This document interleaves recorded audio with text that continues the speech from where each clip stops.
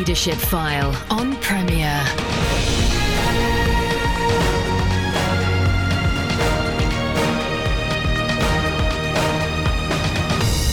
Well, great to have you join us for the Leadership File. I'm Andy Peck, your host. Whether you're listening live on a Sunday or one of the thousands who listen via podcast, it's great to have you along. If you use the word intergenerational in some church leadership circles, vicars and ministers break into a cold sweat. Who could not want to minister in an intergenerational way? But in practice, different things are meant by the word, and for some church leaders, it means the hassle of creating services where young and old can benefit, even if neither are totally satisfied. For some, it means all-age services, and others for children to be there at the start and then go off to their groups. In some places, there's a mixture and variation around this theme. Well, to help us think about this whole topic, I'm joined by Gareth Crispin.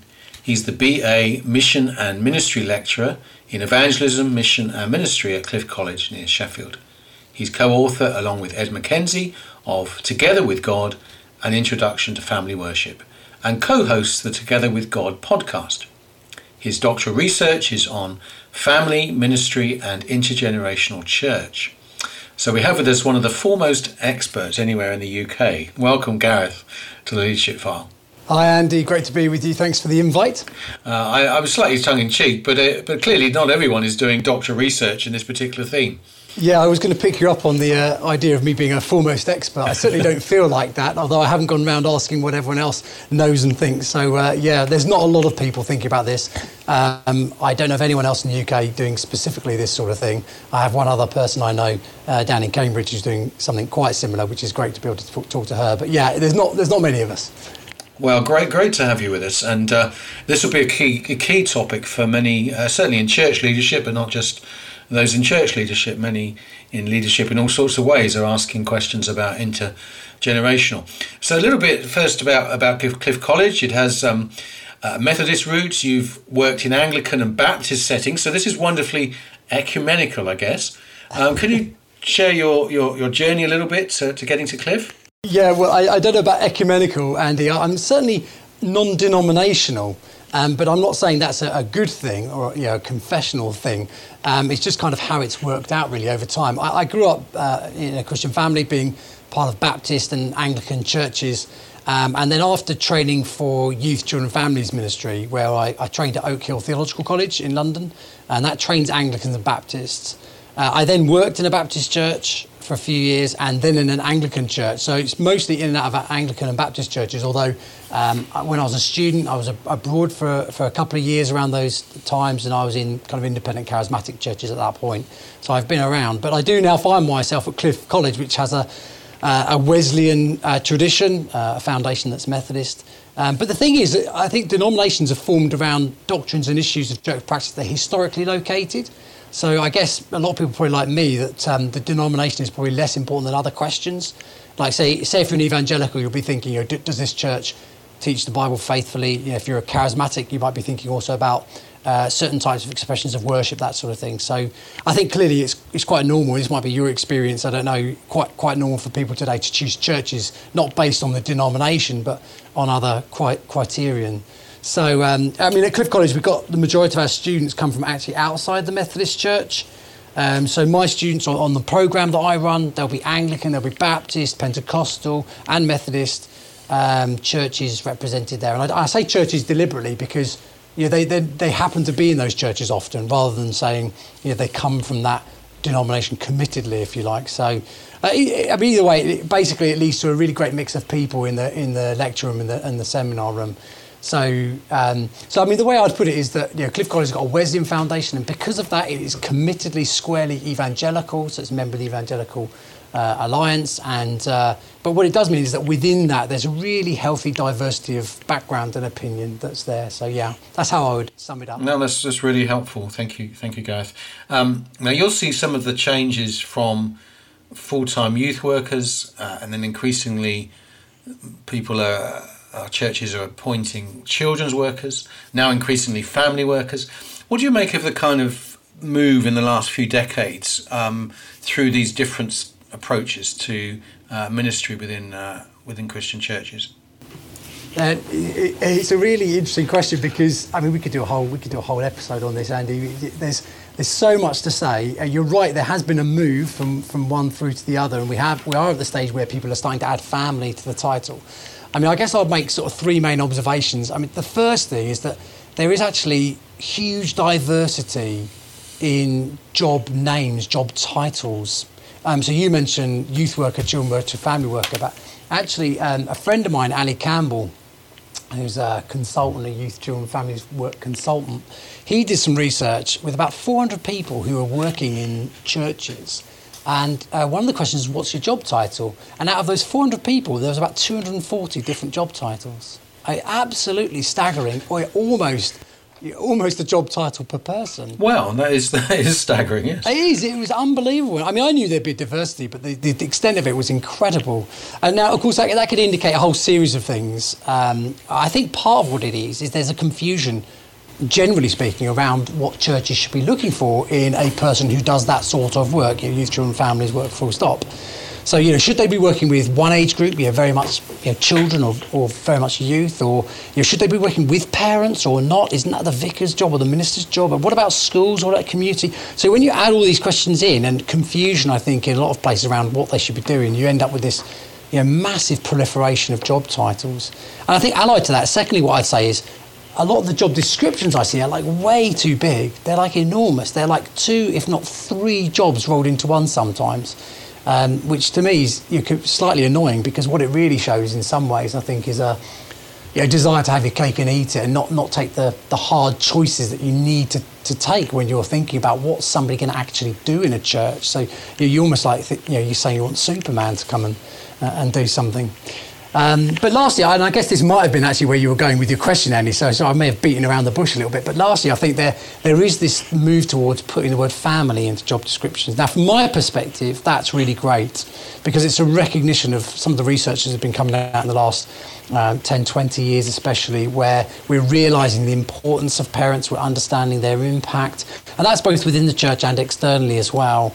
And so I think that's a really healthy thing to do. But then in the last 2 years maybe, we've seen a couple of roles appearing with the word intergenerational in them, which is interesting as well. And whether that turns out to be a passing fad or not, I don't know, we'll see.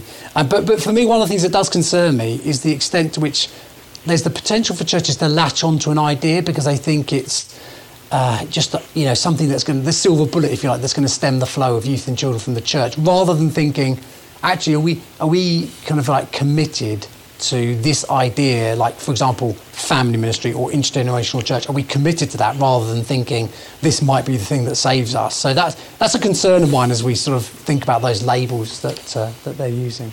Well, that leads us beautifully to my next question really was for you to define the word intergenerational. I in my introduction talked a bit about services, but obviously it's a bit more than the kind of services you have. So how would you define it? Yeah, no, that's a great question, Andy. And in some senses, I don't really mind what words people use, so long as we all understand exactly what we mean by them. And that's part of the problem in this. People will use words differently. And so normally when people if you like, in the literature, so you read books on intergenerationality and all-age church and that sort of thing, people mean something quite technical, quite specific when they talk about intergenerationality. I'll end up using the word IG, if it's okay, just so I don't keep repeating it. So IG church or IG ministry. And people will distinguish that from multi-generational activities or church. So now both of these things have all ages present. So they've got 0 to, whatever. But IG is specifically when all ages are interacting with each other, and when they do so from a perspective of the principles of mutuality and bidirectional teaching, and with a commitment to social situational learning theory. Now, there's loads in what I've just said there, and it's worth just unpacking some of that. But before I do that, just if you think in practice, multi-generational church, so it's almost like everyone's an audience watching one thing, and that one thing is trying to hit different levels. And if you've ever seen that with a Pixar film, like, kids are there laughing at something, but there's something in what's being said that they don't get, but the adults do. And it's kind of that kind of idea of layering it so there's something for everyone. but there's no interaction between the audience. It's very much like a we're watching the one person up front kind of idea. But IG is much more, those people have now turned inward towards each other and they're interacting.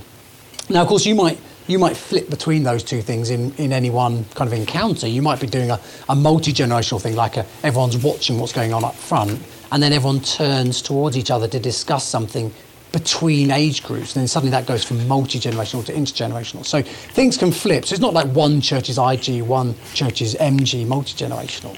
And these things can be fluid, but there's a whole host of issues to discuss around that. But that's the basic description. Right, that's enormously helpful. Well, we're going to come up to a break now, Gareth. So we'll come back to unpacking some of that in a little while. So you're listening to Leadership File with me, Andy Peck. I'm joined this week by Gareth Crispin. He's the BA Mission and Ministry Lecturer in Evangelism, Mission and Ministry at Cliff College. Particularly, we're talking about intergenerational church, or what we're calling IG, and we'll be back just after this. Welcome back to the Leadership File with me, Andy Peck. I'm joined this week by Gareth Crispin. Gareth's the BA Mission and Ministry Lecturer in Evangelism, Mission and Ministry at Cliff College. He's the co-author, along with Ed Mackenzie, of Together with God, An Introduction to Family Worship. And his doctoral research is looking on at family ministry and intergenerational church. And we're talking before the break of what intergenerational church, or what we're calling IG, is really about. And I guess, Gareth, you talked about a number of churches getting in on the act, as it were, and appointing family ministers. And I guess it's possible to kind of miss the point of this. What for you would be, quotes, the point? What's the kind of principle behind this IG approach that you think has got biblical backing and the smile of God upon it? Yeah. Well, I mean, there's a massive discussion around all those issues there, Andy. And part of the problem is that we can have a form of mission and ministry without thinking and reflecting on the underlying theology. So I've kind of described what IG is, but I'm not necessarily saying that it is a good or bad thing. I think fundamentally, it is a good thing to embrace children in their learning and their inclusion in the faith community. But how you go about that, and why you go about it in the particular way that you do, is something that's not really thought about a great deal. So that's such a key question. Actually, part of the subject of my PhD. And in my research, there was an issue around people not really necessarily understanding what was driving their mission and ministry, not thinking about the theology behind it. I mean, obviously, when you're thinking about what drives the way you do things, the senior minister is very important. And obviously their background and their age and stage and that sort of thing, their personality, that's really important. But what I found was that their theology and the underlying philosophy of ministry was absolutely essential. And that was true when it came to IG or family ministry. And what I found was that the more conservative evangelical and the less charismatic a church was, and the church leader was, then the less keen they would be on IG and the more keen they would be on family ministry. And that's not to say that conservative churches couldn't embrace IG, but what I'm really passionate about is helping churches to think from their theological commitments, what can they do that embraces intergenerational mission and ministry. So, I mean, there's loads of reasons for this sort of thing going on, and the nuance and detail, we haven't got time to go into it, but I wouldn't mind just throwing out a couple of headlines. Please do. So in my research, I found that underlying an openness to IG was an embracing of what I call ludicity. So ludicity is this kind of idea of freedom, participation, informality, authenticity, and relational safety. Those are the things that people were talking about in the research I did. And so then the question is, what theology is fertile for ludicity? What theology and philosophy of ministry is good for ludicity? And so it transpires in looking at this, both in my research but also through the literature, that charismatic theology and more we'll call open evangelical approaches have a theology of the Trinity that's not hierarchical, it's more social and relational. And along with that, they've got a theology of the Spirit that's freer from the Word. So not in that Western tradition of the Word, the Spirit proceeding from the Word, but the Spirit being freer from the Word. And those tend to be fertile ground for ludicity. They tend to be fertile ground for that idea of freedom, participation, informality, authenticity, and that sort of thing. At the same time, churches that draw more on conservative evangelical theologies, they've got models of leadership that are very much about the shepherd guarding and guiding the sheep from the front, where the leader leads through preaching and teaching. But in open evangelical approaches, you've got much more sort of horizontal, flatter leadership models, less focused on teaching and preaching from on high, if you like. Now, you can see that all of those things link together to form fertile ground again for IG. If you've got a flat leadership structure that focuses less on cognitive, authoritative teaching from on high, you've got this idea of actually much more space and room for children. I just want to put in a kind of marker here. I'm not saying, of course, that we should think, oh, this theology over here, that's really good for IG and we want to do IG, so we should change our theology. Now, that would be a very odd thing to do. But what I said, what I'm really about is helping churches to see how their theology drives their practice and how they can take a step back and think critically and reflectively on their theological commitments and what they mean for their mission and ministry and what they might need to draw on from within their tradition if they want to emphasise one thing or another. So although I've said conservative evangelical churches are not good at IG for the reasons I've set out, I think they can be. And I think they can be from their tradition, and that's an area that really has not been explored at all here too. But that's my passion there. No, sure, Gareth. And it's clear that from the New Testament there isn't enough detail given as to how the gatherings took place. There's obviously some occasions the Apostle Paul would address, fathers, don't exasperate your children. Children, obey your parents, and so there's a little bit of acknowledgement of the family, but there's nothing about the learning patterns. Are they based upon Old Testament ideas? We don't really know, do we? Yeah, well, this is it. So whenever you read, and this is the IG field is a new field growing. And lots of great stuff going on. But the biblical basis is a really interesting discussion, because whenever you see a biblical basis for IG sort of put out there as an argument, when you read it, you think, I just don't think those passages are necessarily saying that. They're saying, raise the children in the instruction of the Lord. They're saying embrace children in the community of faith. But they don't say, if you think of IG being that participative, bi-directional teaching, mutual kind of process, there's I've not yet seen an argument which says this is a good thing, biblically, theologically.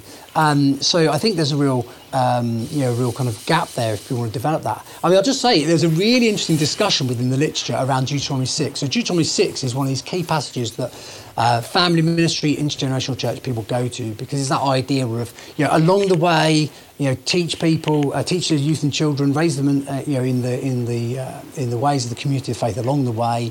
And there's this big discussion around whose children are we talking about, and who are we talking about doing that kind of instruction along the way. And so family ministry people will say that's the family, and IG people will say, well, that's the wider community of faith. It's like the whole body of of Israel.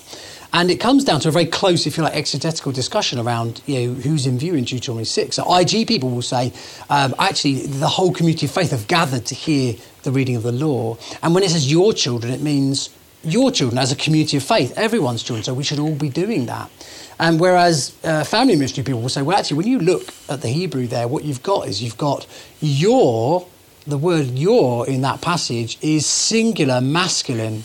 So it's saying you're to individual people, and those individual people are men. So it's actually saying, fathers of specific children, you do this thing. So that discussion even gets down to that kind of very close exegetical kind of debate, if you like.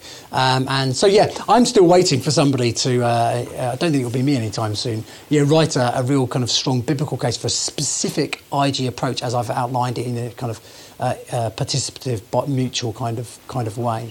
Well, Gareth, this is all fascinating, and we haven't got time for the next question, but I will lob it at your direction just in case you.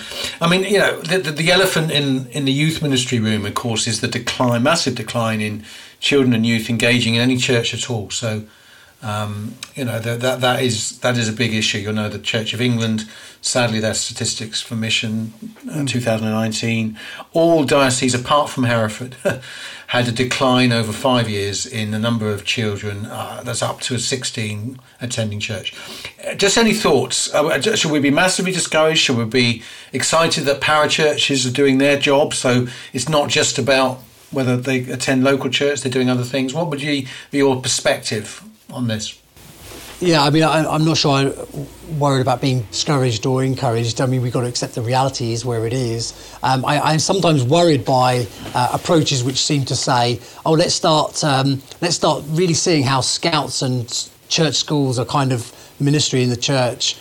They obviously can be, but I think sometimes this is a way of just saying, oh look, the numbers aren't as bad as we say they are, by counting things we didn't previously count, which doesn't get us anywhere. We're just counting different things.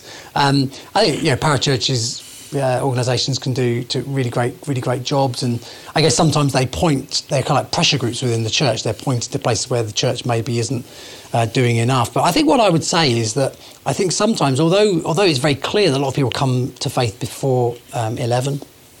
That's obviously clear. I think we don't want to put too much of a focus on youth and children. I think sometimes we do that because we're basically scared of doing evangelism as adults. I think I've seen that time and time again. We like the idea of doing something with children, especially if they're in a school and we've got this institutional relationship with them. And I think we need to be really careful about that because I think it does open us to the charge of indoctrination. I don't think we're guilty of that, but it does open us to that charge because we're focusing on children rather than adults. But also, I think it does really kind of like beg the question: what is it about the church if the church isn't kind of willing and able to look adults in the eye and say, here's good news. Here's good news, which is for you and your children. It's really helpful, Gareth, really helpful. So as we close, obviously we're just scratching the surface. You've been very kind to give us 25 minutes on something you've been studying for hours. But particular books that might help listeners who want to follow up on this. Well, I mean, books and resources. I mean, there's loads out there. A friend of mine, Ed McKenzie's written a great book called Networks of Faith Formation, which just looks at all the different networks that young people draw on in their faith journeys. So that would be, if people want a podcast, then Together with God, which you mentioned at the beginning, is a podcast that Ed and myself do, which thinks about the relationship between church and home and youth groups and things like that. And so you can Google that and listen to that. We get a guest on each time and think about something specific there. So that would be a good start as well. And those things will point you in the direction of other resources as well. So that would be something that would be a place to start for sure. Good. Well, thank you, Gareth, very much.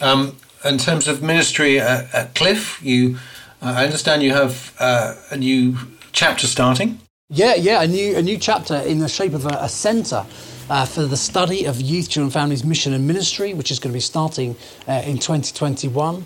And we're going to be basically having 3 forums a year where we're gathering together to do research around youth, children, families, mission and ministry from a squarely evangelical perspective. So that's going to be specifically kind of at MA level and above. So it is going to be something that people who are kind of engaging with youth, children, families, mission and ministry at that level would want to engage with. But it's really exciting for us to do that. We're really excited to be planning that and partnering with various organisations. Youth for Christ are already on board with us on the Governing Council, and we're really looking forward to getting into the research of how we do mission and ministry with youth, children, families. So that's an exciting development for us. And if someone's listening and interested, would they mean they need to move to Cliff, or can they do it part-time? How's it going to function? Well, so the centre itself is not a course or a programme. That's just a gathering of people who are interested in thinking about mission and ministry to those groups. And there will be information on our website from January. So if people are interested in thinking about research in that area and looking to get information about our centre, look on our website from January. Gareth, you said it really well, so thank you. But our thanks to you particularly now for your time today and for this insight. And wherever you are in that journey, I'm sure you need to think about how best you enable all those within your church family to grow in Christ. And whatever options you choose, I hope this conversation has been of help to you. So thank you, Gareth. Thank you very much, Andy. It's a great joy to be with you. And thank you for joining us. Do log on to Premier's website, listen to archive versions of the Leadership File. Of course, if you're in youth and children's work, you can also get a free 28-day trial to the Youth and Children's Work magazine, which is something that I helped to edit. Look forward to your company again next Sunday at 4. Thanks for tuning in.